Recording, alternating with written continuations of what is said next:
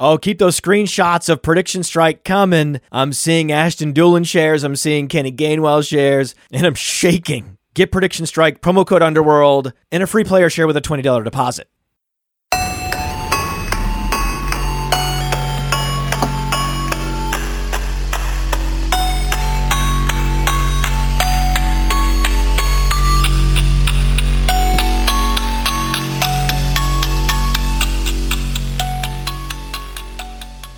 Oh, yeah. Oh, yeah.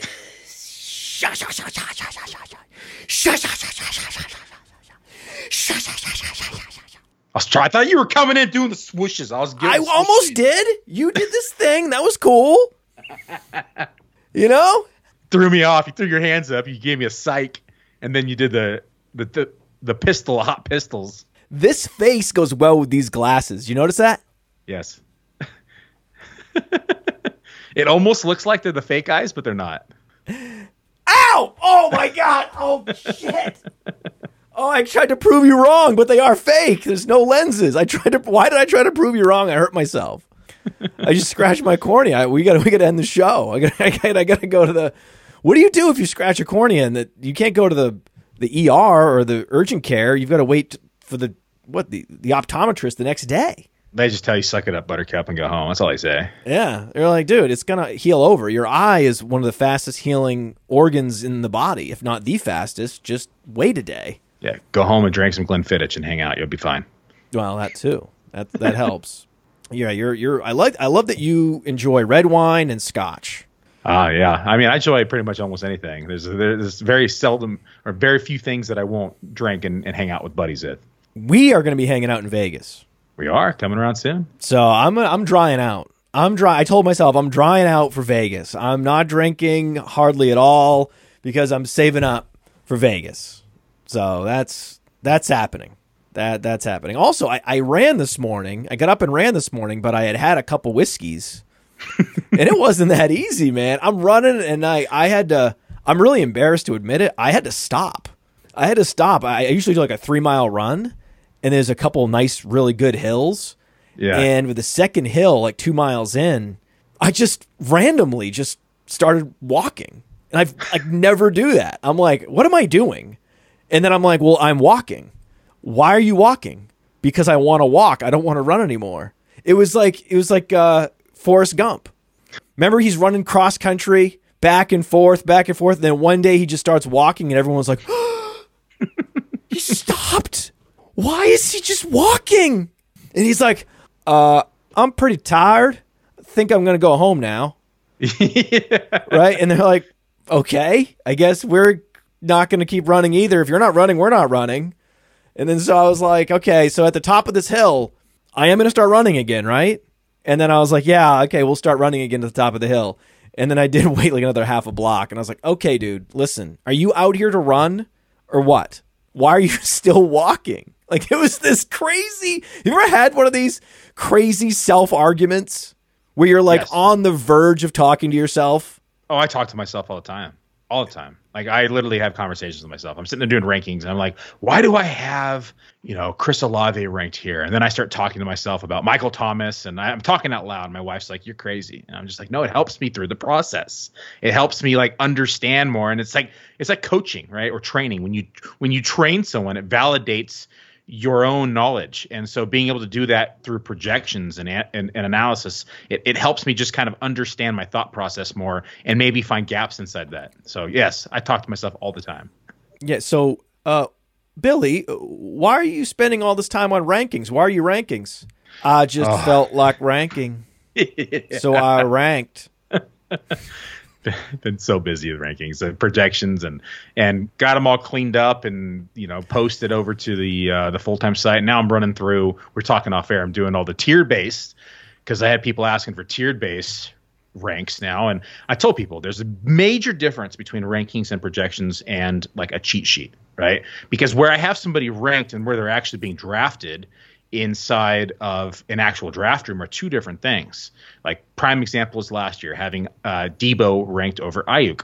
I wouldn't take him in round 5 where Ayuk was going last year. That'd be silly when you can get a 4-round discount. So it's nice to have tiers, but also it's good to have those tiers kind of correspond with the draft room and where they're going. So I think that's important for people to understand. Have you seen this app, by the way, in the App Store? I have. The Injury Finder. I heard it's trending. The Injury Finder is trending. It was top 10 in the sports category for a week. And Deebo Samuel, officially the most likely to miss multiple games with injury because of the rushing touches, put him at risk. That is the reason. He moved ahead of Paris Campbell? That's right. Well, he has a lot more targets and touches, especially in the running game, and that jacks up your probability of going down. This is a Kyle Shanahan problem, right? That is what it is. Deebo has a Kyle Shanahan problem. Kyle Shanahan needs to knock it off. But this is what Kyle Shanahan's going to do. He's going to you know what I'm going to do?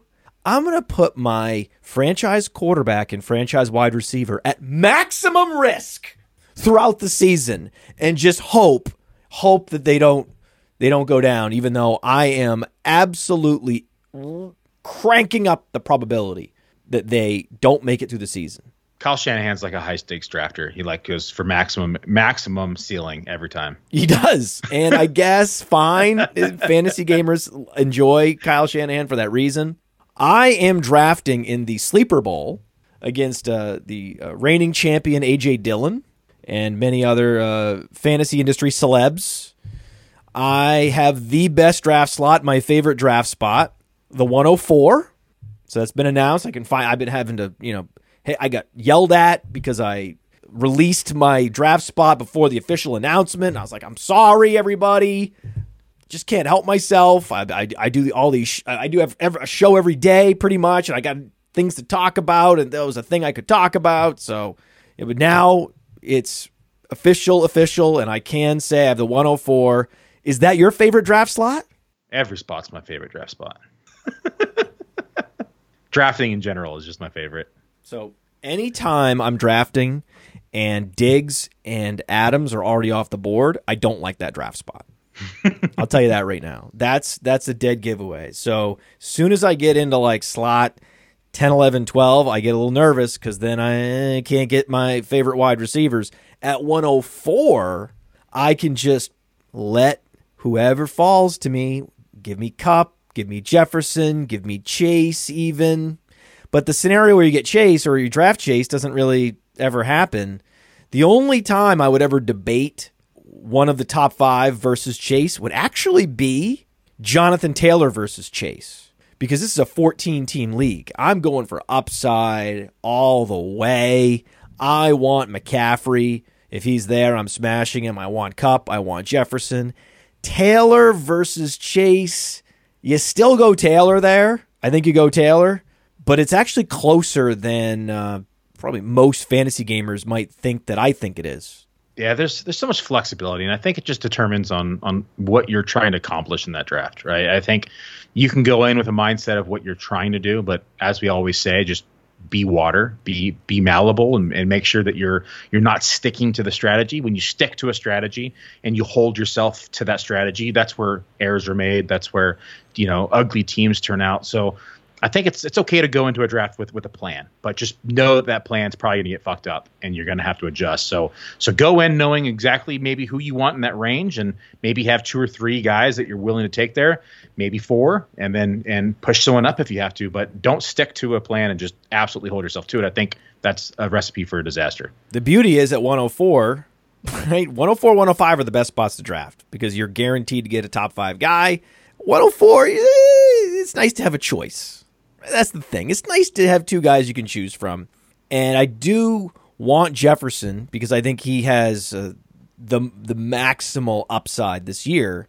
He's already just destroying camp. Just the best camp you could imagine, slaying every route, every situation, every defensive back on the Vikings is just red meat, and he is the grizzly bear. Now, I will say, the reason why I would be tempted to go Jamar Chase is because I believe this to be a wide receiver heavy draft board early. A lot of wide receiver snobs. What's the format again? Is it how many starts at each position? I haven't checked, but I'm pretty sure it's start 3 receivers, full PPR. Okay. Yeah. But I can't I can't guarantee that. I'm pretty sure that's the format. It might be half PPR. If it's half PPR, then that's out. I don't know. I feel like a total idiot that I haven't even checked. Isn't that the cardinal sin? Yes. Right? Isn't that the cardinal sin? Isn't that what you always talk about? I love this show. 101. One of my favorite things about this format is I get to be the dummy. And I get to be the guy sleepwalking into mistakes. And then you get to be like, Matt, I wouldn't have done that. Or here's why this was a mistake. Yeah. Or Matt, what the fuck are you doing? Yeah, exactly. So I'm trying to look at the rules right now. I can't. I don't know. It's too. We're stalling. We're trying to find time. I'm looking at the rules here. I don't see necessarily the configuration. It is 14 teams, as we talked about, and the waivers are there. And this is really bad radio. That's good. There's waivers because it's not best ball, is what we're saying. There are waivers. I think if I click on my team, what if I click on my team? Won't that show it? Yeah, here we go. By the way, the level of dummy that I am is really hard to even quantify because all I had to do was click on the thing called My Team, Podfather 5000, and that would show the roster. You start 2 running backs, 3 receivers, and a flex. Okay. And so that indicates to me that there's going to be a lot of wide receiver drafting going on, and it is half PPR, as I mentioned. Given that, I should be happy to get Jonathan Taylor at the 104, half PPR. I don't think you will. I won't, but I would be happy to get him. Let's say I get Jefferson. I think half PPR means I'm more likely to get Jefferson. Now, yeah. Let's fast forward because it's a 14-team league. With my next pick, I'm picking at the pick 24 would be my next pick. So at the 24 slot, that's in most cases you're looking at a Fournette, you're looking at Javonte Williams, you're looking at potentially even Travis Etienne. Any other running backs in that zone that I could be looking at? Alvin Kamara, depending upon if he falls or doesn't fall. Alvin Kamara. So of those guys I named, you would go Kamara. I would. Yeah, I think when's the draft? Is it tomorrow? No, it's a week away or something like that. Okay. We have time, but I would say monitoring this Melvin Gordon news. If this foot injury appears to be right now, it's kind of convoluted, but if it does become more serious, I think is a strong case for Javonte Williams back in the first round again, because now there's no one else there, which it's going to hurt my portfolio because I've been fading him at round 1 where he was going, and even early round 2. I've been taking him on the 2-3 turn, but this news now is going to catapult him to probably to that 1-2 turn again, and if that happens, I'd say if he's probably not going to be available for you to pick there, but I would probably take him ahead of Kamara if that's the scenario. Yeah, I'm not going to get Javonte Williams. Okay, yeah, probably not. With You're not going to get Javonte Williams. So, yes, that's where his ADP is approximately. We're not going to get him.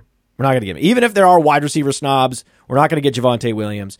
No, because 14 teamers, the position scarcity pushes running backs up the board, and you're going to see him go early and often. I would not be surprised to see 9 running backs probably go in round 1, even in a 3 wide receiver start league, just because of the position scarcity. And people are going to take 1 to 2 running backs for their first 2 picks. Let's just say that you're going to see probably 20 to 23 running backs go off the board by the 3rd round. It's a lot of running backs.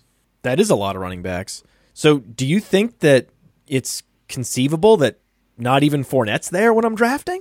It's a possibility. It really is. Do I go ETN? I would strongly suggest that pick 4, probably just taking your anchor running back and going from there, because you're going just in case that run continues. You might be talking about somebody like a James Conner or a Breece Hall, Cam Akers. Like it's a real possibility. Cam Akers will be there with my 3rd pick. Possibly. Oh, stop. No, don't scare tactic me. 14 teamers. Don't do this. There's wide receiver snobs in this league, and we start 3 wide receivers. I can guarantee you. But even wide receiver snobs are going to look at position scarcity, and it's going to take you have to think if everyone takes one running back in the first, let's just say round and a half, let's just say that, that's going to be, you're talking about 21 running backs potentially off the board or board by the end of round 2. I am going to need a couple stud wide receivers in those first 3 picks. Billy, I'm going to override your advice, which is probably a mistake. I think it's fine. You just got to get creative. I'm not going Eckler. I'm telling you right now, I'm not going Eckler because I could get either Kupp or Jefferson most likely, and I'm going to go in that direction. If McCaffrey falls there, I'll take McCaffrey, and then we'll be in line. We'll be in lockstep if I get McCaffrey. Fine. I did the same thing in the FSGA draft with the SiriusXM guys, and it was 16 teamers, and I went 0 running back. I didn't take my first wide receiver or my running back till round 6. And I just pushed it because I was able to get somebody like Devontae. I went Devontae Adams and Diggs, my 1 and 2, and then a 16 teamer.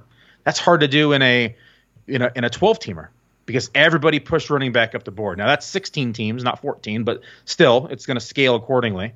And so just be mindful, running backs are going to fly. And if you're fine starting the likes of, Nyheim Hines, Tony Pollard, James Cooks, that's the kind of running back you're going to have to put your hat on in like rounds 4 and 5 probably. I've been with these guys in draft rooms before. There's going to be multiple 0 RB teams. I can tell you that right now. Great. That's good. Then it'll balance it out. It will. It'll balance it out. There will be running backs available. I can almost promise you Fournette will be there. And if Fournette's there, you pick him, right? Yeah, I'm starting to have concerns with this Bucs offensive line. Now, Fournette is still going to have plenty of opportunity. It's still a Tom Brady-led offense, but there is some serious concerns when it comes to.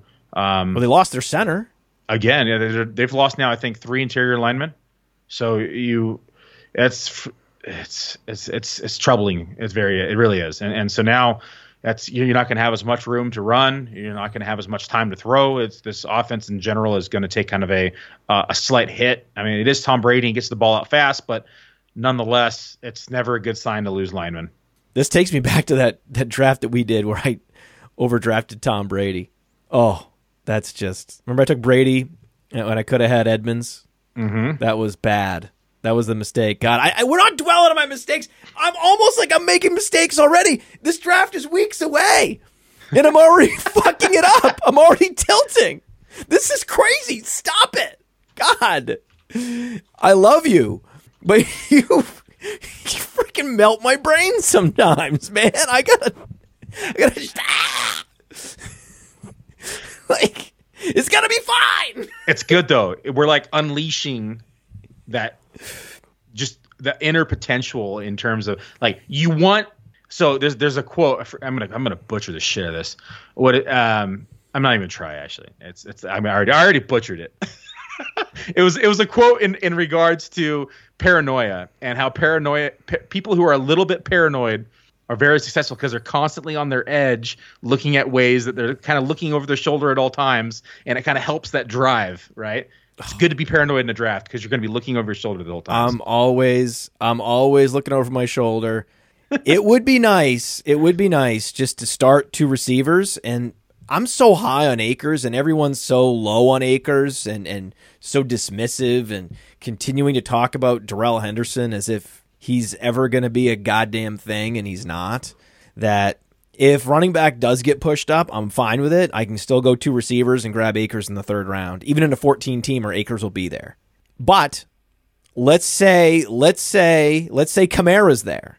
Kamara's a smash. Let's say Kamara's there. So let's say I go Jefferson, Kamara. We're happy with that, right? That's good. Absolutely, because if news comes out tomorrow, Kamara's not suspended or it's not going to be in 2022, he's a round 1 draft pick. Yeah. Oh, so we're happy with that. And then in round 3, because I believe me.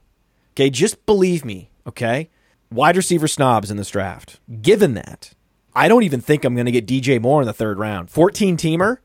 Forget Mike Williams. Forget Cortland Sutton. I think I'm going to be zeroing in on, if I had to guess, if I'm predicting the start of my draft, I think I'm going to go Jefferson, Kamara, McLaurin. Allen Robinson. Over McLaurin. Arguably, yes. There's a real debate to be made for both of them. I mean, McLaurin is the clear-cut number one in this offense. Arguably has his best quarterback that he's had throwing the ball, as sad as that is with it being Carson Wentz.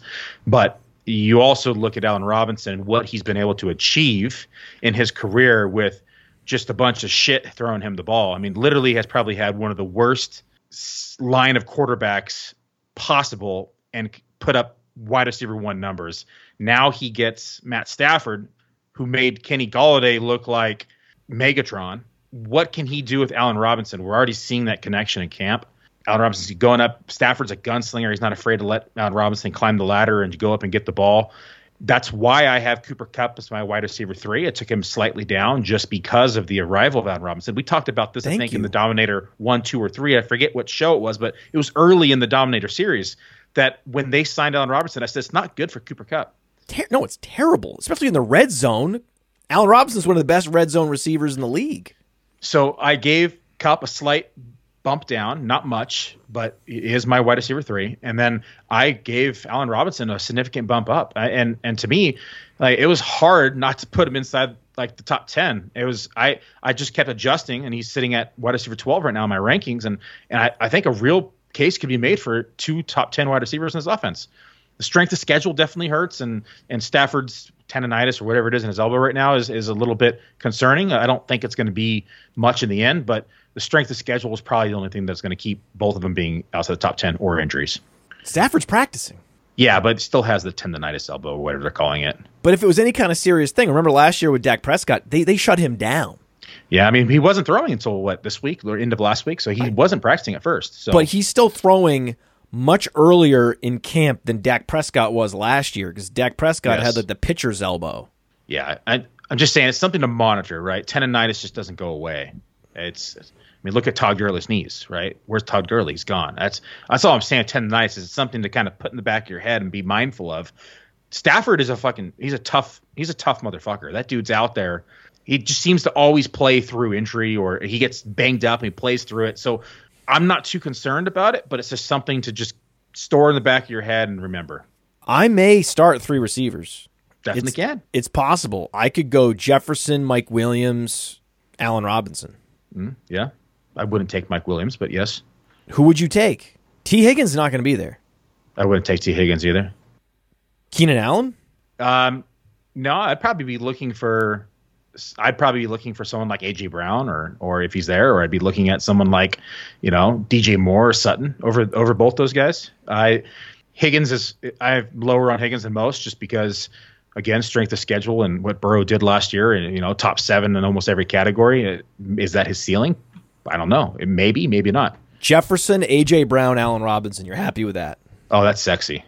Doesn't that sexy? Yeah, that's like Waterboy, the guy in the background. Yeah, I think I could be good. I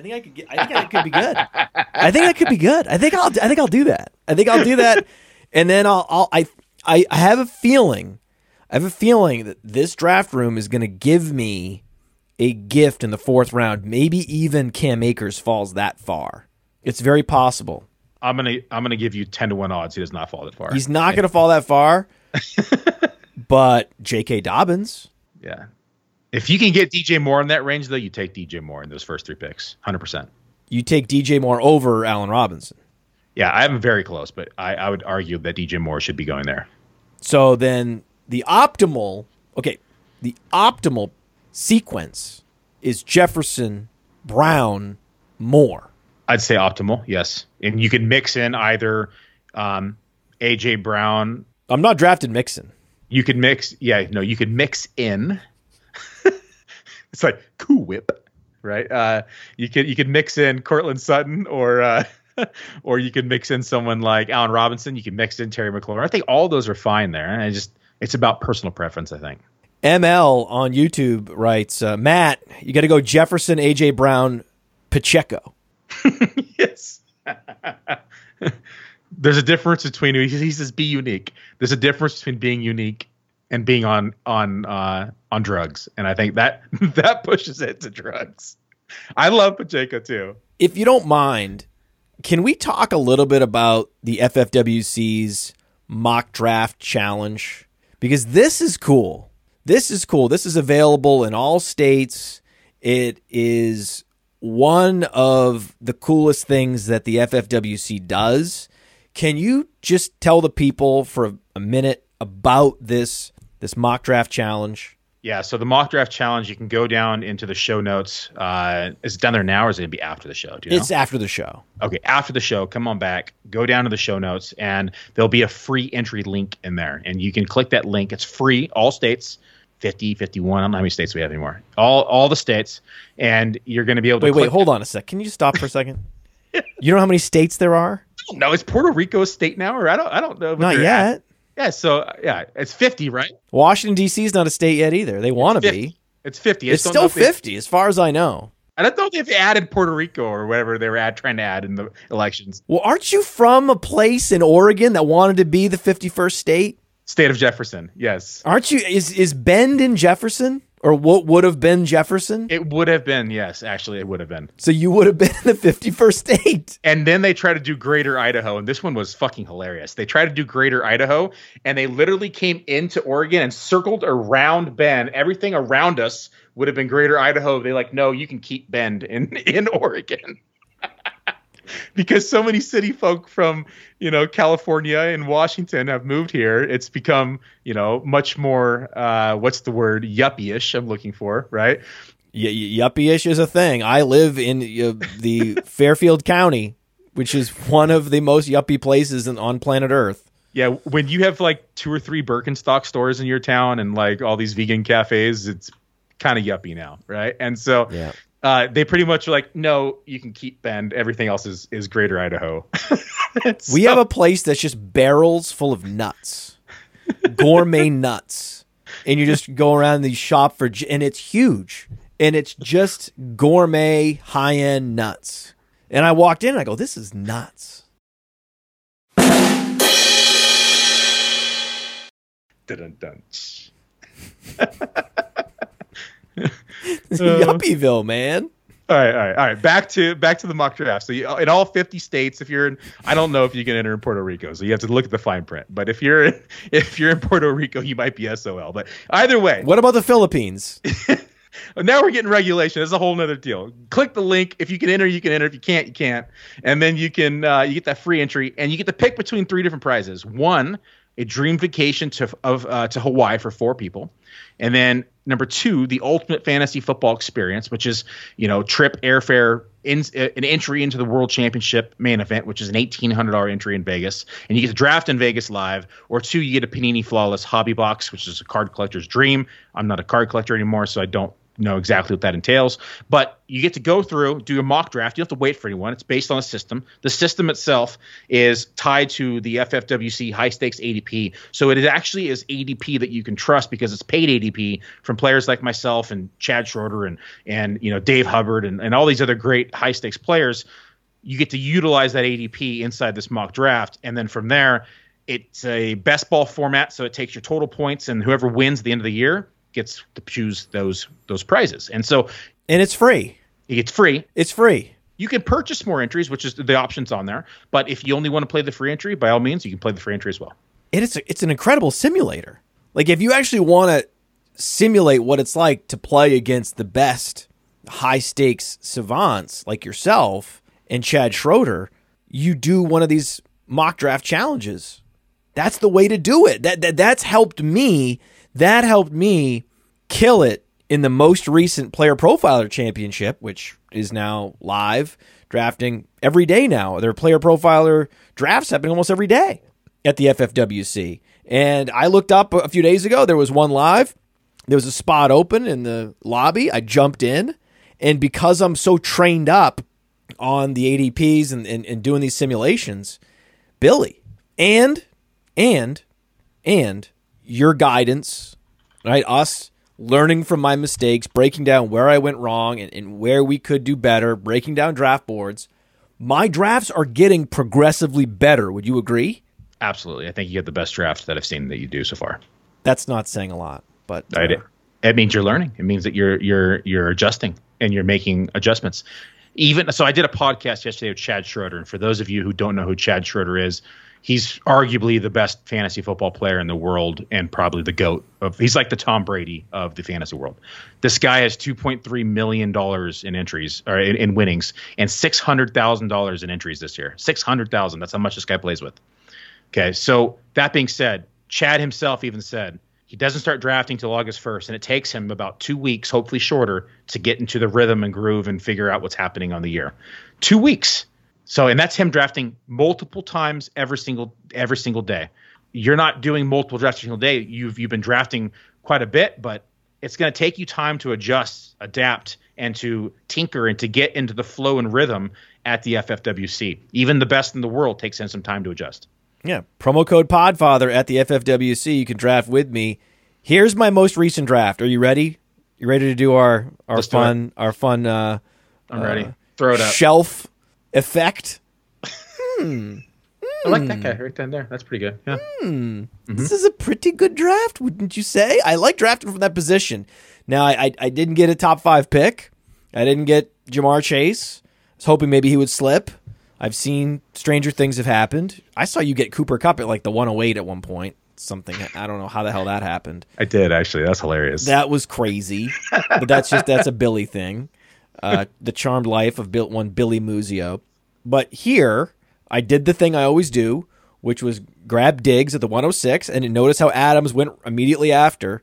If I were drafting at, the 108, I guess I would have been happy to get Eckler. 109, then you're reaching for Lamb, who has never been a wide receiver 1 in the middle of the first round. That's speculative. To get Diggs there was nice, and then what was interesting was there was a real run on wide receivers. So even if I wanted a wide receiver, I wasn't going to get one. So, I would have had to reach for A.J. Brown. That was going to happen, but because there was such a run on wide receiver, I ended up going Saquon Barkley. What do you think of these first 2 picks? Sexy. Okay. I'd argue that Barkley should be around 1 pick right now. I think he should be. I don't think Najee or Henry should. So I'm going to say Barkley should be around 1 pick. So you got 2 round 1 picks in my mind. And their offensive line is going to be significantly better. All the concerns we have about Leonard Fournette's offensive line, it's inverted with Saquon Barkley. Not just that, but you got Dable, who could be the quarterback whisperer. He's going to maybe take Daniel Dimes to a new level, and hopefully their receiving core can stay healthy. And if that happens, it's going to spread the field, and it's going to give Barkley a lot of running lanes. So Barkley's also one hell of a pass catcher. So I think that I would not be surprised if we look at next year and he was the RB1 this season. Like, that's the upside that Barkley has. The RB1 of football. He's elite. And if this offense can improve, especially the offensive line, he's mega unlocked. And then I did the thing I always did. So I don't draft with enough volume, just so the audience knows. Billy and I have very different sensibilities when it comes to portfolio management. I don't draft enough, so I just take Mike Williams every time. But you can't afford to do that. No. You can't afford to expose yourself to a Mike Williams injury and it just devastate a high percentage of your teams. Whereas me, I'm pounding Mike Williams. Had I been a more high volume drafter, I would have gone Sutton there. I was debating Sutton or Williams. That's a tough one. I like to tell people, they ask you, why even as a volume drafter do you not like a certain percentage of X person? And it's like Mike Williams for me, I wouldn't want more than 20% Mike Williams. Why? Because if Mike Williams goes down, I don't want 20% of my portfolio, roughly $80,000 in teams, being in trouble. That's a lot of money to lose on one player. So for me, I'm going to diversify, and I'm going to consistently pick different players in that area. Well, it's easy to diversify when you have all these options. You have DJ Moore, you have Cortland Sutton, you have Allen Robinson, you have Terry McLaurin. This round, the 3rd round, when we're pounding wide receiver almost every single time. Thank you for not mentioning Waddle, by the way. Yeah, we're not taking James Conner. Get out of here, right? So, no, we're going wide receiver in the 3rd round, and they're just great options there. There are great options. We've already talked about McLaurin. We've already talked about Allen Robinson, Mike Williams, Cortland Sutton. And then it was interesting, in round 4, I was happy to get Brandon Cooks. Given how many wide receivers were going, that Gabe Davis was gone, Brown gone, Metcalf gone. I was very happy to get Brandon Cooks. What number was he off the board on that one? Why does your 21? Yeah. So, or is that 23? That's a 3. Yeah, wide receiver 23, and the buzzards in the chat when I posted the draft board were like, "That's a two-condom Brandon Cooks pick there in the 4th round, Podfather." And I'm like, dude, this guy has wide receiver one, like top 12 wide receiver in his range of outcomes because we're predicting a leap for Davis Mills. Remember, the greatest strength of the Houston Texans are their tackles. They have well above average, top 10 tackles. So if you're Davis Mills, you have a Nico Collins, a true X receiver on the outside. You have Brandon Cooks, one of the better Z receivers in NFL history, really. I mean, how many Z receivers have Brandon Cooks' resume? He's so underrated every year. It's crazy. Yes, every season that he's been healthy, it's 1,000+ yards. Yeah, and he was tossed around like a rag doll in the beginning of his career too, just like team to team to team to team. Yeah. And he was consistently putting up 1,000 yards at every team he was at. Well, I mean, it's still fine. You get tossed around from Drew Brees to Tom Brady. Yeah. Okay, that's not a big deal. But still, right? It's a new system, new coach. That's what I'm saying. I would love to get tossed around. Hey, Tom. Hey, Drew. Right? It's like he had a pretty good run there, right? He had a good run. I like doing that. Can you do that? No. Can you make that sound? No, I got too deep of a voice. You can't even try? No. What happens when your voice tries to make that sound? It'll probably crack. I sound like a 12-year-old boy on puberty. You're not going to do it? No. Oh, that's what it was just there. I think we just kind of heard. It's just kind of like it just kind of coughs out, like it kind of fades out. Yeah, it just kind of fades out. Okay, that's what it fades out. So, yeah, whoever said that that's a 2-condom pick can pound sand. Yeah, it's easily a 3-condom pick. Come on now. Get out of here. And I was very happy to get Bateman after that. I was like, I'm going hero RB. These people are giving me my hero. There goes my hero. I selected Saquon Barkley. And then boom, boom, boom, boom, boom, boom. And the beauty was I finally took DeAndre Hopkins on a team that was perfect for DeAndre Hopkins, where we had these 4 starters locked in. Then you add the Hopkins. Then that's the luxury pick. Hopkins needs to be a luxury pick. This is the perfect structure for a Hopkins luxury pick. Am I wrong? No, I don't think so.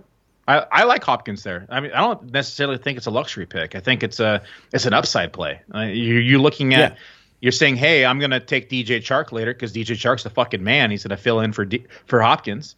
And then when Hopkins comes back, he's, a top 12, 15 wide receiver on a week-to-week basis and fantasy points per game. He's going to be one of the best receivers. So, I mean, you're going to get a good 7 games at him for the stretch. And who knows, you might have some injuries when he comes back and he's just going to slide right into your roster. The other player I was debating there was Burks. But Burks is also likely to start slow as a rookie. So you get one guy's going to start slow. The other guy's probably going to start slow. One guy's on a pass-first offense. One guy's on a run-first offense. And one guy has a 1,400-yard season on his resume and is trending toward the Hall of Fame, if not for this suspension, and is assuming he can keep the trajectory of his career at least aligned with where he's been. Hopkins is going to the Hall of Fame. Most likely. So when I thought about it that way, it became an easy choice over Burks. Yeah, I think Hopkins is money there. Burks is climbing. You are competing versus Burks at other spots, who's been going 2 rounds later. He's starting to slip again now because they just seem to be throwing all sorts of news at us left and right with Burks trying to just say, forget the fantasy players. We're going to see how much we can mess with their heads. That's what I think it is. It's now he's running with the 2s and 3s. Like, get out of here. It's not running with the 2s and 3s. He's going to start. He's not going to start. He's not going to be. They're not going to throw Nick Westbrook-Akeenan over him. It's just not going to happen. So when you compare Cooks versus Mooney, people in the chat are comparing Cooks to Mooney, and they're putting it in context saying, well, Cooks is a much better pick than Mooney because Mooney is on a team that has one of the worst offensive lines and a less efficient deep ball passer. So the passing game in Houston is going to be more efficient, and Brandon Cooks is a more established fantasy producer than Darnell Mooney, right? So it's funny you mentioned this. I have them. Adjusted my rankings this morning, and I moved Mooney back up one spot. So he's, I'm high on Mooney and how much I love Mooney. I even did the draft kit. Mooney was my selection for your guys' draft kit. World famous draft kit. You got to get it. Playerprofiler.com. I've been pumping Mooney up since the end of last year, and we look at what he did as a rookie. He had 140 targets. They didn't add anybody in the wide receiver core. Pringle's already banged up. N'Keal Harry is N'Keal Harry, and he's already injured. And they're talking about trying to get Jalen Reagor now, which it's not really going to matter. Where I'm getting at is Brandon Cooks is wide receiver 20 in my rankings. Mooney is wide receiver 21, but Mooney could have multiple top 3, top 5 weekly finishes based upon volume, touchdowns, and yardage, where I don't necessarily think that's going to be Brandon Cook's specialty or those huge spike weeks. Can it happen? Yes, but I think spike weeks are going to be more often and maybe higher for Mooney. But in mean projection, Brandon Cooks has been so consistent and has been so reliable that I have him one spot higher than Mooney. But it would not surprise me if Mooney finished, 5, 6, 7, 8 spots higher than Cooks here, because de facto he's going to see probably 150 plus targets this year. It's an incredibly unstable situation. And in the most unstable situations, the one guy you can still trust is the number one receiver, especially one that has almost no target competition. So I agree with you. He's very draftable, but you don't need to be a hero. You go Brandon Cooks. Now, I was also surprised that Bateman fell to me. I thought for sure he was going to go the pick before me because I was like, the Bateman is so teed up to go. And Josh Allen went. So Josh Allen in the 5th round. Are you getting any Josh Allen? I mean, Josh Allen seems to be the last player you would ever draft, given how late you like to draft quarterback. I mix in exposures, especially as we are getting in this part of the year. I actually took him in the first FFWC World Championship main event that kicked off last Sunday. I was at 5'10". I was at the 10 hole, and he failed to me at 5'10", and I took him. Just looked at the wide receivers that were on the board who I was considering in that area, and I liked 5 of them, and I knew I'd get 1 on the way back, and I did. So it didn't matter to me, and I was able to complete a stack with Diggs, so it made sense. That's exactly what I did taking Lamar Jackson. I knew there was a running back I would get, whether it be James Cook or Melvin Gordon, somebody on the way back around, Stevenson, somebody would come back to me, and it was Melvin Gordon. So I said, I can go Lamar Jackson here, and there's almost no opportunity cost lost. That's what you were thinking. You're like, listen, there's no opportunity cost here. Now's the time to get Josh Allen if I'm going to get any Josh Allen. And I'm like, I not only can get Lamar Jackson, who could easily be the best quarterback in fantasy, easily, and stack him with Bateman at the same time. You saw that pick him up from a mile away, right? Me going Lamar Jackson there. That was like you could see that like from space without a telescope, right? Yeah, you sent me the board and I was watching, and I said to myself before you pick Lamar Jackson, and then Lamar Jackson hit. It's so obvious. It was like I'm a sicko like that. So like if I'm not even in the draft room and I know a friend is, I'll message him and say, send me the board. And I literally sit there like I'm watching like a movie, and I'll just be drinking wine or something, and I try to guess the next pick based on their construction and see how many I can get right. It's a fun game. It's what us diehards who have nothing else better to do with our time do. Tony Pollard also just super transparent. Right? This is one of those drafts where to get your guys, to get so many of your guys, to get a Bateman and a Pollard and a Lamar Jackson and a Melvin Gordon, and Melvin Gordon has the foot injury, which is just the Podfather curse again. There are very few mild foot injuries. Most foot injuries are bad. Especially at running back. Foot injuries are not good. And this is coming from someone who has a lot. I mean, I am overexposed. Talk about overexposed to Mike Williams. I'm also very overexposed to Melvin Gordon. Sucks, man. It's nothing to say. It's like terrible. But still, process-wise, very happy with the pick there, process-wise. And then did you see the Shark pick coming at 115? I did. You did see that coming? Because yes. that was a scream. I closed out a tear. Yeah, and you even took him a little earlier than where he's going, and I'm fine with where you took him. Like, he honestly, in my opinion, belongs in the tier above that with like Jacoby Myers, Tolbert, and more. That's the range I think he should be in. And people are starting to like realize all the hype videos that have been posted on Twitter and everything that's been happening. He's been climbing up boards. Like, gone are the days of DJ Chark in round 14 over here. That's the reason why my ownership. That's the reason why my ownership is so high on him. Like, this is going to be one of the highest ownership on one single player that I've ever owned in my, high stakes career. It's like kind of scary high, but with the cost baked into where he was, I'm not too worried about it. Yeah, you're talking about the third versus the 13th round. You can't be overexposed to any wide receiver in the third round. You can be as exposed as you want in the 13th round. Most of those guys don't end up contributing anyway. The stakes are very low in the 13th round. The stakes are very high in the third round, but I wouldn't be surprised at all if Chark puts up equivalent production, not with an injury, just based on, healthy week-to-week production, that there's a wide receiver drafted in that third round that has Chark-level production. I wouldn't even be surprised. Like, if you told me at the end of the year that Chark and Jalen Waddle... Oh, yes, so happy you said his name.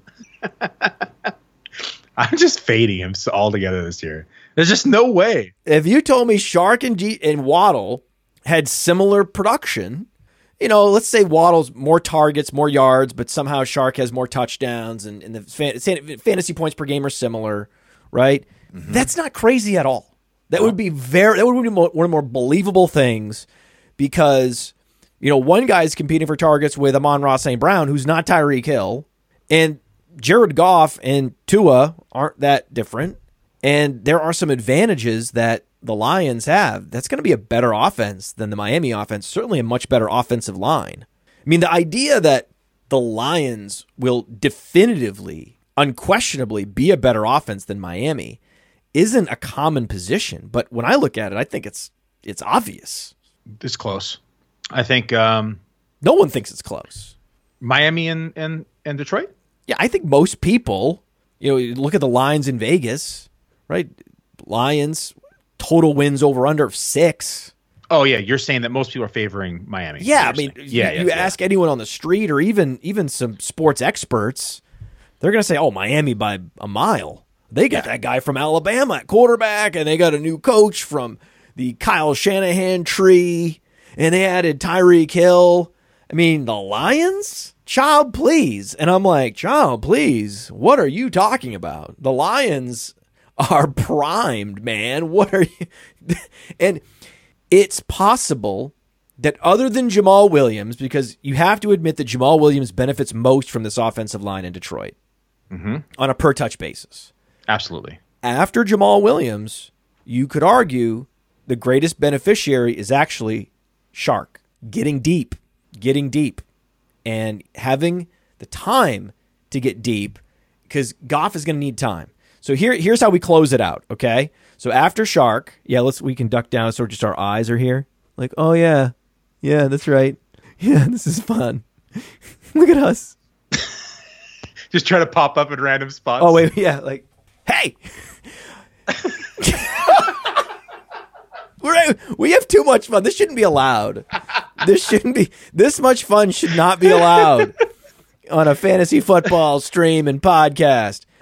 So I went Gainwell, and you're not going to get Gainwell at pick 126 anymore. Those days are over. Ronald Jones, Paris Campbell, Marlon Mack, Chris Evans, and then Hassan Haskins and whoever, Snoop Connor, something. So that's how I closed it out. I painted it green at running back to close it out. I like the upside picks. I mean, felt good, felt right. I no complaints. Didn't feel sniped. It's just when you're in the middle of a draft, that's the nice thing about drafting at the 106, 107. You can just let the draft come to you. It's so much less pressure. I have been drafting at that spot a lot this year. I haven't had like the 112 at all. The 112 is a challenge. I love the 12 hole. When you ask me my favorite draft spot, it's either the 12 hole or the 3 hole. You could go conceivably Barkley Swift there. Yeah, you can do so many things. You can double tap wide receiver and do, a zero wide receiver team. You can double tap running back and then just go 6 straight wide receivers. You can take an anchor and go 6 straight wide receivers. There's so much flexibility up there. You can just let the board fall to you and then decide what you want to do. That's why I like the 12 hole, because you're going to get, two top guys. Where the reason I like the 3rd hole is if you don't get CMC or Taylor, you can take Jefferson, or you can take whoever the hell you want to. You can push anyone you want up the board, and you can mess up the entire draft. Like the other night from the 4 hole, I also like the 4 hole. This is probably my 3rd favorite spot, and it's because it went CMC, JT, Jefferson, and then the 4 hole I took Diggs. I took Diggs ahead of Kupp. I took Diggs ahead of Chase. I moved him up, and it just threw off the rest of the board. And everyone doesn't know what to do at that point. They're like, oh, why the hell did Diggs just go, right? And then next thing you know, the next pick is delayed because they're looking at news, trying to see if something happened to Cooper Kupp. And then Cooper Kupp goes there, and the guy who's now in the 5 hole or 6 hole didn't think that he was going to get, the next person. Ja'Marr Chase. And that now everyone's draft plan is all messed up. And it's fun. You get to see how much the board changes by doing something like that. And then you get to go in and just be creative and create your own flow. He's right there, man. He's right there with Ja'Marr Chase and Justin Jefferson. In just in terms of sex appeal, the upside sex appeal. I mean, all these guys, Kupp is in a great offense as well. All these guys, they're just in such incredible situations. You could argue that Chase is in the worst situation of those guys. Yeah, it's just in general, I'm not as high on this offense as most people are. I still think Ja'Marr Chase is just a supreme talent. And I've laid out my concerns with Burrow, being top in every metric and trying to maintain that through a whole nother year and having a super difficult strength of schedule on top of it, teams adjusting as well in the secondary to them. There's so many concerns that I have for this offense for at least repeating what they did in the last 14 weeks, including playoffs and the Super Bowl. Like that, it's going to be unsustainable, in my opinion, for them to maintain for an entire season. So that's why I have Diggs ranked ahead of Chase. Why I actually have Lamb 1 spot ahead of Chase. That's why I have Higgins as wide receiver 19. Like these are just. Wait, can you stop, please? Can you pause? Can I timeout? Wait, Lamb ahead of Chase? I have Lamb ahead of Chase. Lamb. Yes, it's going to be a volume game for me. It's a numbers game. It simply breaks down to them being out receivers. I mean, you look at right now, Tolbert's arguably the wide receiver 2 in this offense. There's no Gallup. There's no James Washington. Schultz is probably the second option in the passing game right now. So Lamb, in my opinion, right now, if nothing changes as of today, is probably going to see 160 plus targets, maybe 170. Upside is real. I mean, you're talking about 1,300, probably 1,400 yards, 8-9 touchdowns. That puts him around 250 fantasy points. Even though he's never done anything close to that. Yeah, hasn't done anything close, but he's shown the talent that he can. But he's always had Amari Cooper on the field. He's always had a pretty, heavily involved running back on the field. Now people are already saying, I think Zeke's going to be still heavily involved, but Lamb is going to be the de facto number 1 on this team. And there's not the de facto, the clear one. Clear, yeah. Clear and de facto. He's both, quite frankly. So I shouldn't worry so much later in the first round. If Adams is gone, just hammer Lamb. Yeah. I love that. Okay, so then my only fear is Lamb's gone. Yeah. Okay. But then, yeah, there's so many different ways you can move about this. Like, when I say that I have him ahead of him, I want people to understand this is mean projections. Chase is by far the superior talent, in my opinion. Like, his talent is probably maybe unrivaled in the NFL. I'd say he's even more talented than Justin Jefferson from a talent perspective. That's tough, man. It is tough. They're so close. But from a volume standpoint, it's going to be very hard. There's very few wide receivers in the league who are going to be looking at 160 plus targets. Chase did win the Biletnikoff when he was competing for targets with Jefferson. So that's evidence in your favor. Great. I didn't even know that. Let's go ahead and look at a draft board you recently did. Okay. Pull it up. From the 2 hole, you went McCaffrey because you got to get McCaffrey there, right? Yep. Like I said, a case can be made for him at 1. Now, Mike Evans fell to you at the end of the second round. Was this after the hamstring injury was announced? Yep. Exactly. And someone took Fournette over Evans? Yep. Thanking my lucky stars that happened. Because I did not want to have to pick Fournette there, and I was already preparing myself to take Pittman there, and then I was like, okay, if Evans goes, I'll take Pittman, and then Evans didn't go, and I was like, okay, well now let's hope Pittman makes it back, which was unlikely because Pittman's been going in like the middle of the second round over here lately. This is what happens to you. This doesn't happen to anyone else. No one can go Evans Pittman in the second and third round. That's not a thing that happens. That's only a Billy thing. This is a Billy phenomenon. No, he's fallen. Pittman's hasn't been falling. That was just an anomaly. But Evans is been slipping. That's what I'm talking about. You happen to be in a draft where they're overreacting to the hamstring injury, then Pittman falls, and then you get your guy, Darnell Mooney. Notice that Bateman went before Mooney in this draft. That's where Bateman should go, but not ahead of Mooney. Yeah, that's all kind of the same. It's like in my tier rankings, that's all one tier, right? That Cooks, Bateman, Mooney tier. But I have Mooney ahead of Bateman, but it's very close. I love this. This is a hero RB build. I love, just like you loved my draft, I loved your draft, buddy. Yeah, there was a lot of value in this board that fell. Oh my God. But dude, how did Marquise Brown fall to the 5th round? Because some guy pushed up Mike Thomas, another guy pushed up Deontay Johnson from where he's been going in drafts. A lot of people got pushed up in this draft, so it forced Marquise Brown down. That's wild. And you wouldn't have taken Waller with the next pick, right? You don't take Waller in the 5th round ever, do you? No, fuck no. I'm not taking Waller here. Not a non-tight end premium league. Like, not. Are you ever getting Waller? Do you have any Waller in the FFWC? No, because he's been consistently going in that 5 to 6 range. I was gonna pull the trigger. I saw him at like the 7-11, and I was on the turn. He went one pick ahead of me, but that's where I'm in this.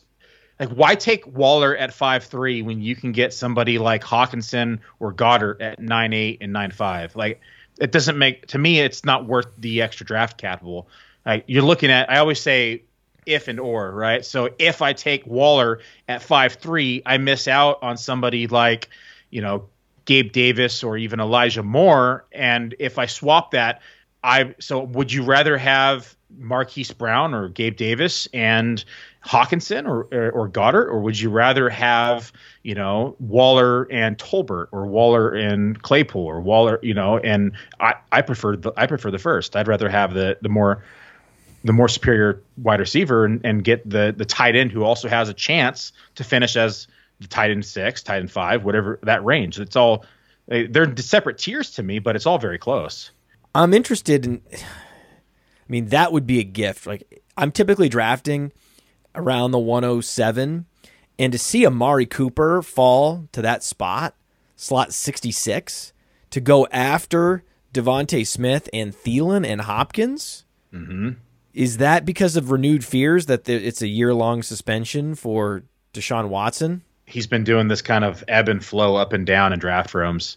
And it's just been all over the place. I've seen him go as late as round 8 at the FFWC, and that was an early prior to Watson even signing. So Cooper's been all over the place this year. And last 10, he's been at least kind of consistently in that round 6-7 range. But you have to think someone has to catch the ball in Cleveland. Dude, Cooper's a smash.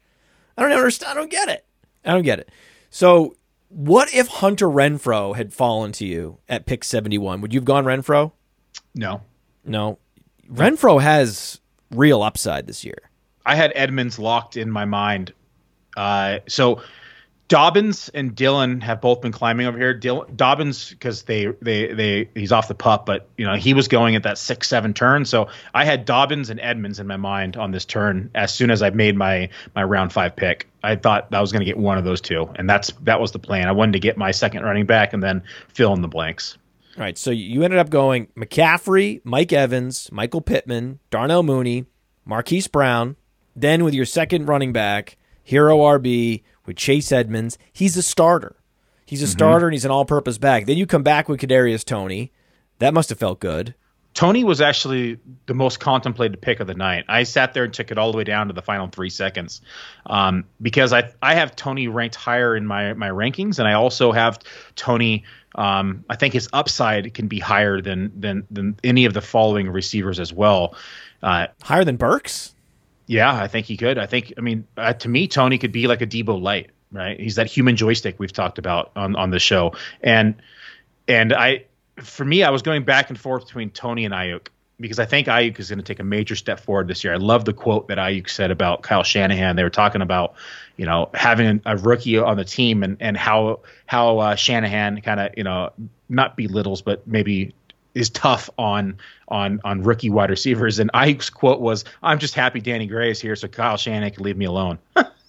So seeing that, I was going back and forth. And the only reason I took Tony here, because I honestly, the knee has me a little concerned. The only reason I took Tony here is I pulled up my ownership and I said, okay, a coin flip here, ownership decides.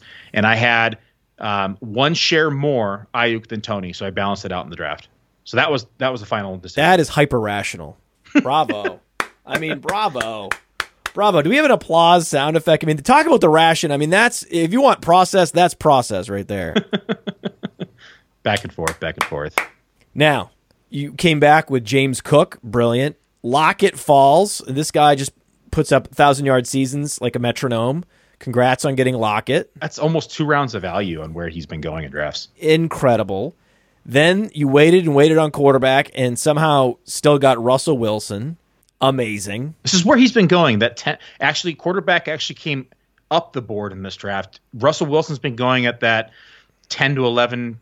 I've seen him go as late as the 12th round over here, but he's kind of been going at the beginning of round 11. So I guess it's kind of been where he's gone on average, but quarterbacks kind of got pushed up a little bit. Dak went 3 or 4 rounds higher than where he's been going on average over here. Trey Lance went a little higher. Burrow went a little higher. Everybody went a little bit higher in this room except for Josh Allen. So, well, someone took Brady Prescott back to back in round 6 and 7.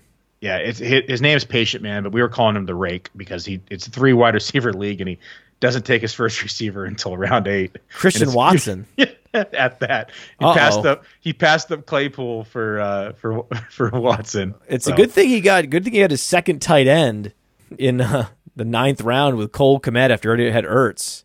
I was drinking Glenfiddich in drafting this, and I looked over and said, man, he must be drinking something a lot more Glenfiddich than I am with this draft. I don't think he was patient at all.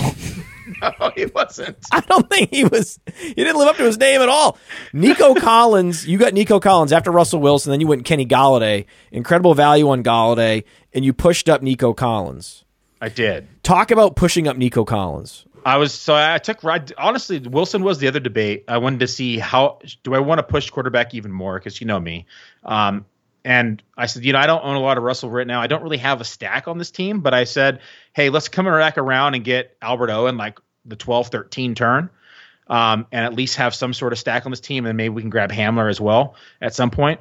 And so that was the rationale. Was, well, we don't have a stack yet, but we can get one here in these later rounds and at least have it make sense. And so that was the plan. And I said, we'll get either Chark or Nico Collins on the way back. And I already talked about Chark. I said, I'm okay if he takes Chark just because I own so much of it. And so Chark went, of course. We get Nico on the way back. And then Albert O goes 3 rounds, 2.5 rounds higher than his average draft position to Mike Shope over at the Deep End podcast. He took him earlier. I'm 90% convinced he took him just to fuck with me. So it happened. It did. It messed with my head. But then I got Kenny Golladay there, so I'm fine. Well, you got Freiermuth. He's got a hamstring injury as well.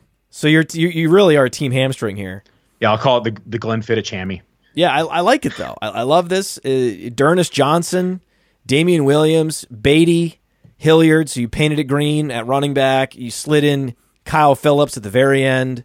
Mm-hmm. And you did the thing that we've been doing, the ultimate unsexy late round running back at pick 146, Jamal Williams. He's going to have a good year.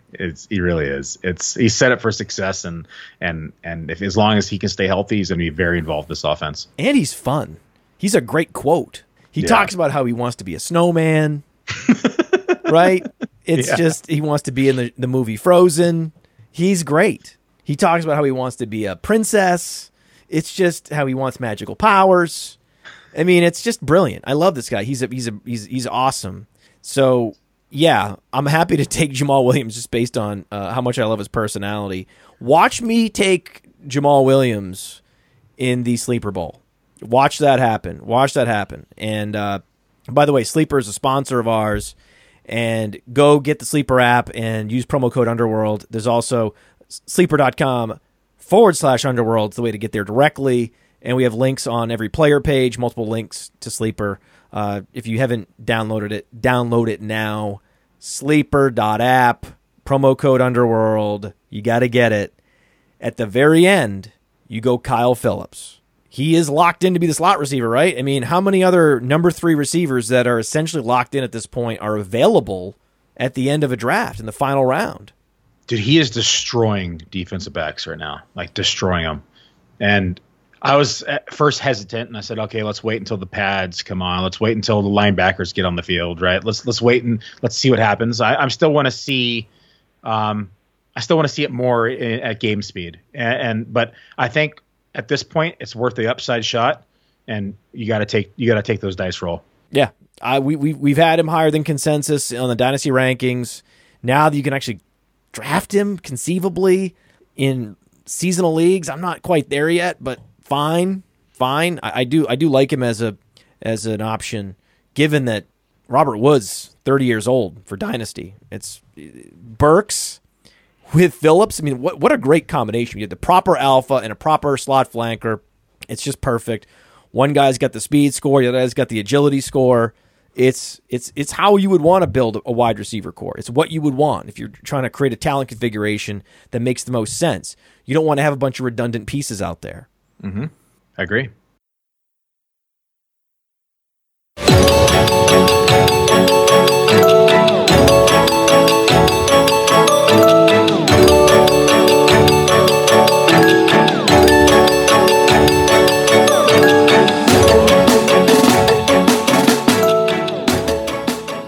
You don't want to have a bunch of redundant pieces out there. Mm-hmm. I agree. I think that's the show. I think that we're just going to go out on that. That's absolutely fine. You did do your point thing. I'm supposed to talk over this. Come on. What are we doing? We should take a question from the chat. I like that idea. Let's take a question from the chat. Great show, says Carlos Manzo. Appreciate you, Carlos. And Jason Eckert writes, Jamal Williams also compared himself to SpongeBob. And that was another great quote from Jamal Williams. There's going to be more to come from Jamal Williams. This offensive line can absolutely support 2 fantasy-relevant running backs. Watch it happen. Yeah. Watch it happen. I mean, so many analysts are just crawling over themselves to be, as high as possible and plant a flag on Detroit as a breakout team this year, as the most improved team. But they stop short of touting Jamal Williams with any kind of ferocity. But that's why we're who we are. That's why this is the Dominator Show. We go all the way. We'll go as far as touting Jamal Williams. That's how far we'll go. Looks like we have a few questions in there now, and there's some good questions. Let's talk about Khalil Herbert. Khalil Herbert needs to be discussed. I love taking players like Khalil Herbert late. My issue is that he's a bear. And if there is one other bear I would consider, it is Herbert as well as Mooney. Because Herbert doesn't cost anything, and he could be a starting running back with size and an all-purpose skill set. So no matter what team context he's a part of, you want that guy, and you want good number 1 wide receivers regardless of who the quarterback is. That is the Tom Savage corollary. And Khalil Herbert's just a more explosive, better version of David Montgomery. I am so sick and tired of players like Ezekiel Elliott and James Conner and Josh Jacobs and David Montgomery getting opportunity over better, more explosive running backs behind them like Tony Pollard and Zamir White and Khalil Herbert. And the best thing that can happen to them is a coaching change, and that's what we have in Chicago. So that's the case for Khalil Herbert. Yeah, I'm okay with Khalil Herbert. I don't know. You don't sound it. You don't sound like you're very enthusiastic about Khalil Herbert. Who would you rather have, Tyrion Davis-Price? Yeah, if you're looking at that tier, I'm looking at like who's going to win me my league, who's going to win me an overall championship, right? And not Herbert. It's probably. What about Chris Evans? I took Chris Evans in that zone. So for me, I think that zone is probably like Tyrion Davis-Price, Jamal Williams, Isaiah Pacheco, right? Those are Zamir White even. Like these are players that I probably would shoot for upside in that range. Because like what happens if Pacheco wins the job? He's the now the starter in Kansas City on one of the most high powered offense. He's the 2022 Elijah Mitchell. Yeah, what happens if Elijah Mitchell goes down? Tyrion Davis-Price now is the clear cut back in the Niners backfield, and we all know how those backfields work out too. Where someone like Jamal Williams, who's going to be fantasy relevant even with Swift on the field, now Swift goes down again. Jamal Williams is a high end RB2 on a week to week basis. Oh so boy, I would probably rather because have Jamal Williams can catch passes out of the backfield. That's the thing I like about. Even though Jamal Williams is not explosive, he's not going to give you the breakaway runs. He has soft hands. When he was sharing a backfield with Aaron Jones, he and Aaron Jones were both commanding a similar target share for a season. Yeah. So don't get me wrong. I like Herbert, but I just have him kind of at the tail end of that tier. That's that kind of 5 to 6 tier for me. Because he's a bear. In a bull market. See, now I can see the image. So now I have to talk over it just to talk over it. But now you can see it. Again, Billy? Really?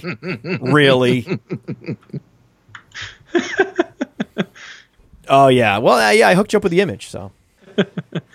That is the show. We are out. We are clear. We are going to print, baby. I got to get that up on I got to get the link. The right link up on YouTube as soon as possible. All right, dude. Good show, man. Dude. Breaking down boards, man. Screen's black. I can't see you. What? Oh, yeah. Hold on. There you go. I'm black. So, all right. I love breaking down boards. We did a great job breaking down boards. And for the podcast audience, we just got to repeat all the picks because they can't see it, Exactly. So I don't think I did that with my first board, but I try to remember to do that. Yeah. It's just lazy it's just so it's such basic analysis to be like, who's going into his second year that has a Jonathan Taylor vibe? Oh, Javonte Williams. Exactly. Same draft spot, similar draft capital, also efficient. I mean, it must makes be him. Sense, though. Must be him. And so, for them to for those analysts with the basic analysis to just get paid off automatically by an injury in preseason, oh God, it's so annoying. I know, right? Okay, I think that's good. No one cares about tier 8 tight ends. Speaking anyways. After practice, Coach Nathaniel Hackett didn't seem overly concerned, but did say that Gordon's foot is being evaluated. And they signed a pair of depth RBs on Wednesday. Oh no. Yeah, it doesn't sound promising. Oh, dude, foot issues. Sprained foot is so bad for running backs. Yeah. Oh God. Okay, I think I got my. I have a lot of Melvin Gordon, bro. Mm-hmm. Oh no. I have a decent amount of Melvin Gordon too because he was going so cheap. That is quite pain. That is on the painful side of painful. Oh my God. I have a decent amount of them too. The basic analysis. Ugh. Cool. I got all my tiers done except for wide receiver, and I can get those done tonight. And what sparked this was I was talking with someone yesterday, and they're like, "Oh, you have Tyrion Davis-Price ranked at 53, but I noticed you always take him in this range." I'm like, because my rankings and projection, my rankings are my projections. Those aren't the same as a cheat sheet. It's like a cheat sheet is a draft sheet. That's something completely different. It's like those are mean projections. So at the 104, what would you do in the sleeper bowl? Knowing it's a 14-team league, I'm trying to get Jefferson. I don't think I'm going to get him. 102 and a 14. 104. Oh, you might get him. Maybe it's a running back heavy team. I mean, that's where he goes. He's the fourth pick in most drafts. It's just that I think this is going to be a wide receiver snob league. It could be. So what are the settings? I think someone's going to go. I think it could go like Kupp, Jefferson, McCaffrey, or something like that. Okay, yeah, it might be. I think that's very reasonable. I think I could be looking at JT versus Chase, and that's going to be a tough decision. Nah, they'll take JT 101. People are doing it. What about McCaffrey versus Chase? McCaffrey. Got to go McCaffrey. Absolutely. It's a great position to be in. I love the 104. It's my favorite draft spot. Yeah, for me, I mean, a real argument. I mean, I could argue that McCaffrey should be 101, honestly, and Taylor should be 102, and then Jefferson or Jefferson then Diggs. Like I have Diggs as my wide receiver 2 right now. I'm worried that I'm going to have to reach at wide receiver with my second round pick. Yeah, you might. I'm worried that with my second round 14 teams. People usually push running back up the board, though, in 14 teamers because of the position scarcity. Is that right? Yes. So you might see 3 running backs go in the beginning, or at least 2 of them. So Jefferson's very much in play. Jefferson or Kupp? I think Jefferson or Kupp and even Eckler are all in play. Because with 14 teams, you got to think if everyone starts at least one. But I'm going to get a running back in the second round. I'm going to get one. Yeah, especially with Javonte getting pushed up. Yeah. I mean, in 14 teamers that I've been in, you see like sometimes 8 or 9 running backs go in the first round, maybe 10. It's essentially pick 24. That's the ADP for Leonard Fournette. You're going to be looking at Fournette, Connor, Chubb, that Fournette range. or Chubb over ETN, if you're lucky, right? If you're lucky, Kamara too. Yeah, that's why. Because Kamara, Chubb, and Fournette will all be there or all in play there. I want to go Jefferson or Kupp. That was my thinking. That's my thought process. Yeah. And then at the 304, remember that's actually like the 308 in reality. I'm going to be hoping and praying for Williams or Sutton. They're not going to be there. I'm probably going to end up with McLaurin or DJ Moore? McLaurin probably. DJ Moore maybe if you're lucky. That's like 23. DJ Moore over McLaurin, right? Evans has been falling. You might get Evans. No way. I mean, I got Evans at 23 last night. Yeah, but we're talking about pick the 304. The 304. Imagine this 308. The 308 is the 308 because it's a 14-teamer. It's essentially a 308 in a 12-team league. Yeah, it's a little different. Yeah. Yeah, you're looking at maybe AJ Brown, Mike Williams, maybe DJ Moore. Yeah. Pick 32. I don't think I'm going to get Mike Williams. I'm not going to get AJ Brown. I'm thinking fingers crossed. I think it's going to be.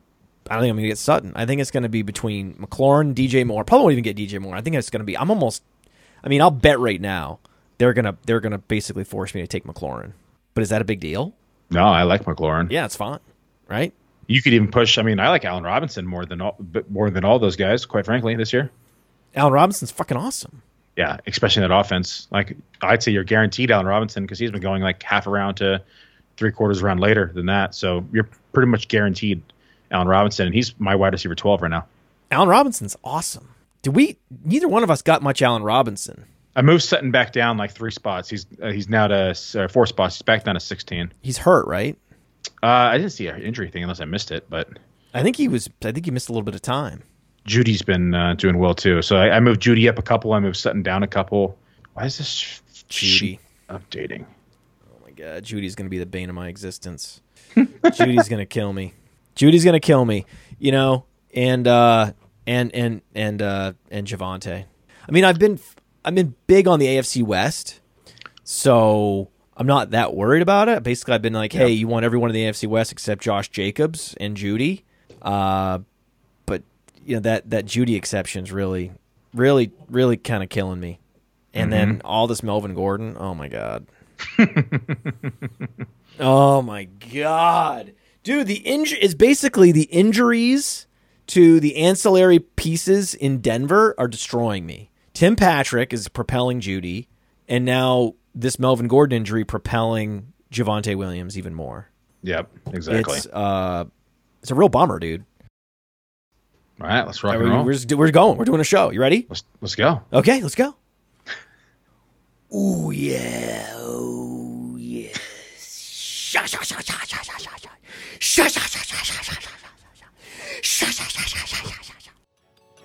That was the mistake. God, we're not dwelling on my mistakes. I'm almost like I'm making mistakes already. This draft is weeks away, and I'm already fucking it up. I'm already tilting. This is crazy. Stop it. God, I love you, but you freaking melt my brain sometimes, man. I gotta like, it's gonna be fine.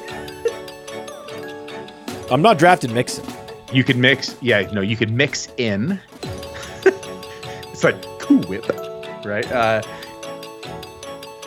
We have a place that's just barrels full of nuts. gourmet nuts. And you just go around the shop and it's huge. And it's just gourmet, high-end nuts. And I walked in and I go, this is nuts. Sexy. That's a 2-condom Brandon Cooks pick there in the 4th round, Podfather. I would love to get tossed around. Hey, Tom. Hey, Drew. There goes my hero. I selected Saquon Barkley. And then boom, boom, boom, boom, boom, boom. Most foot injuries are bad.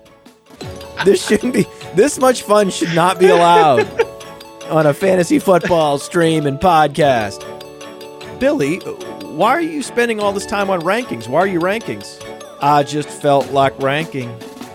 So I ranked. Most foot injuries are bad.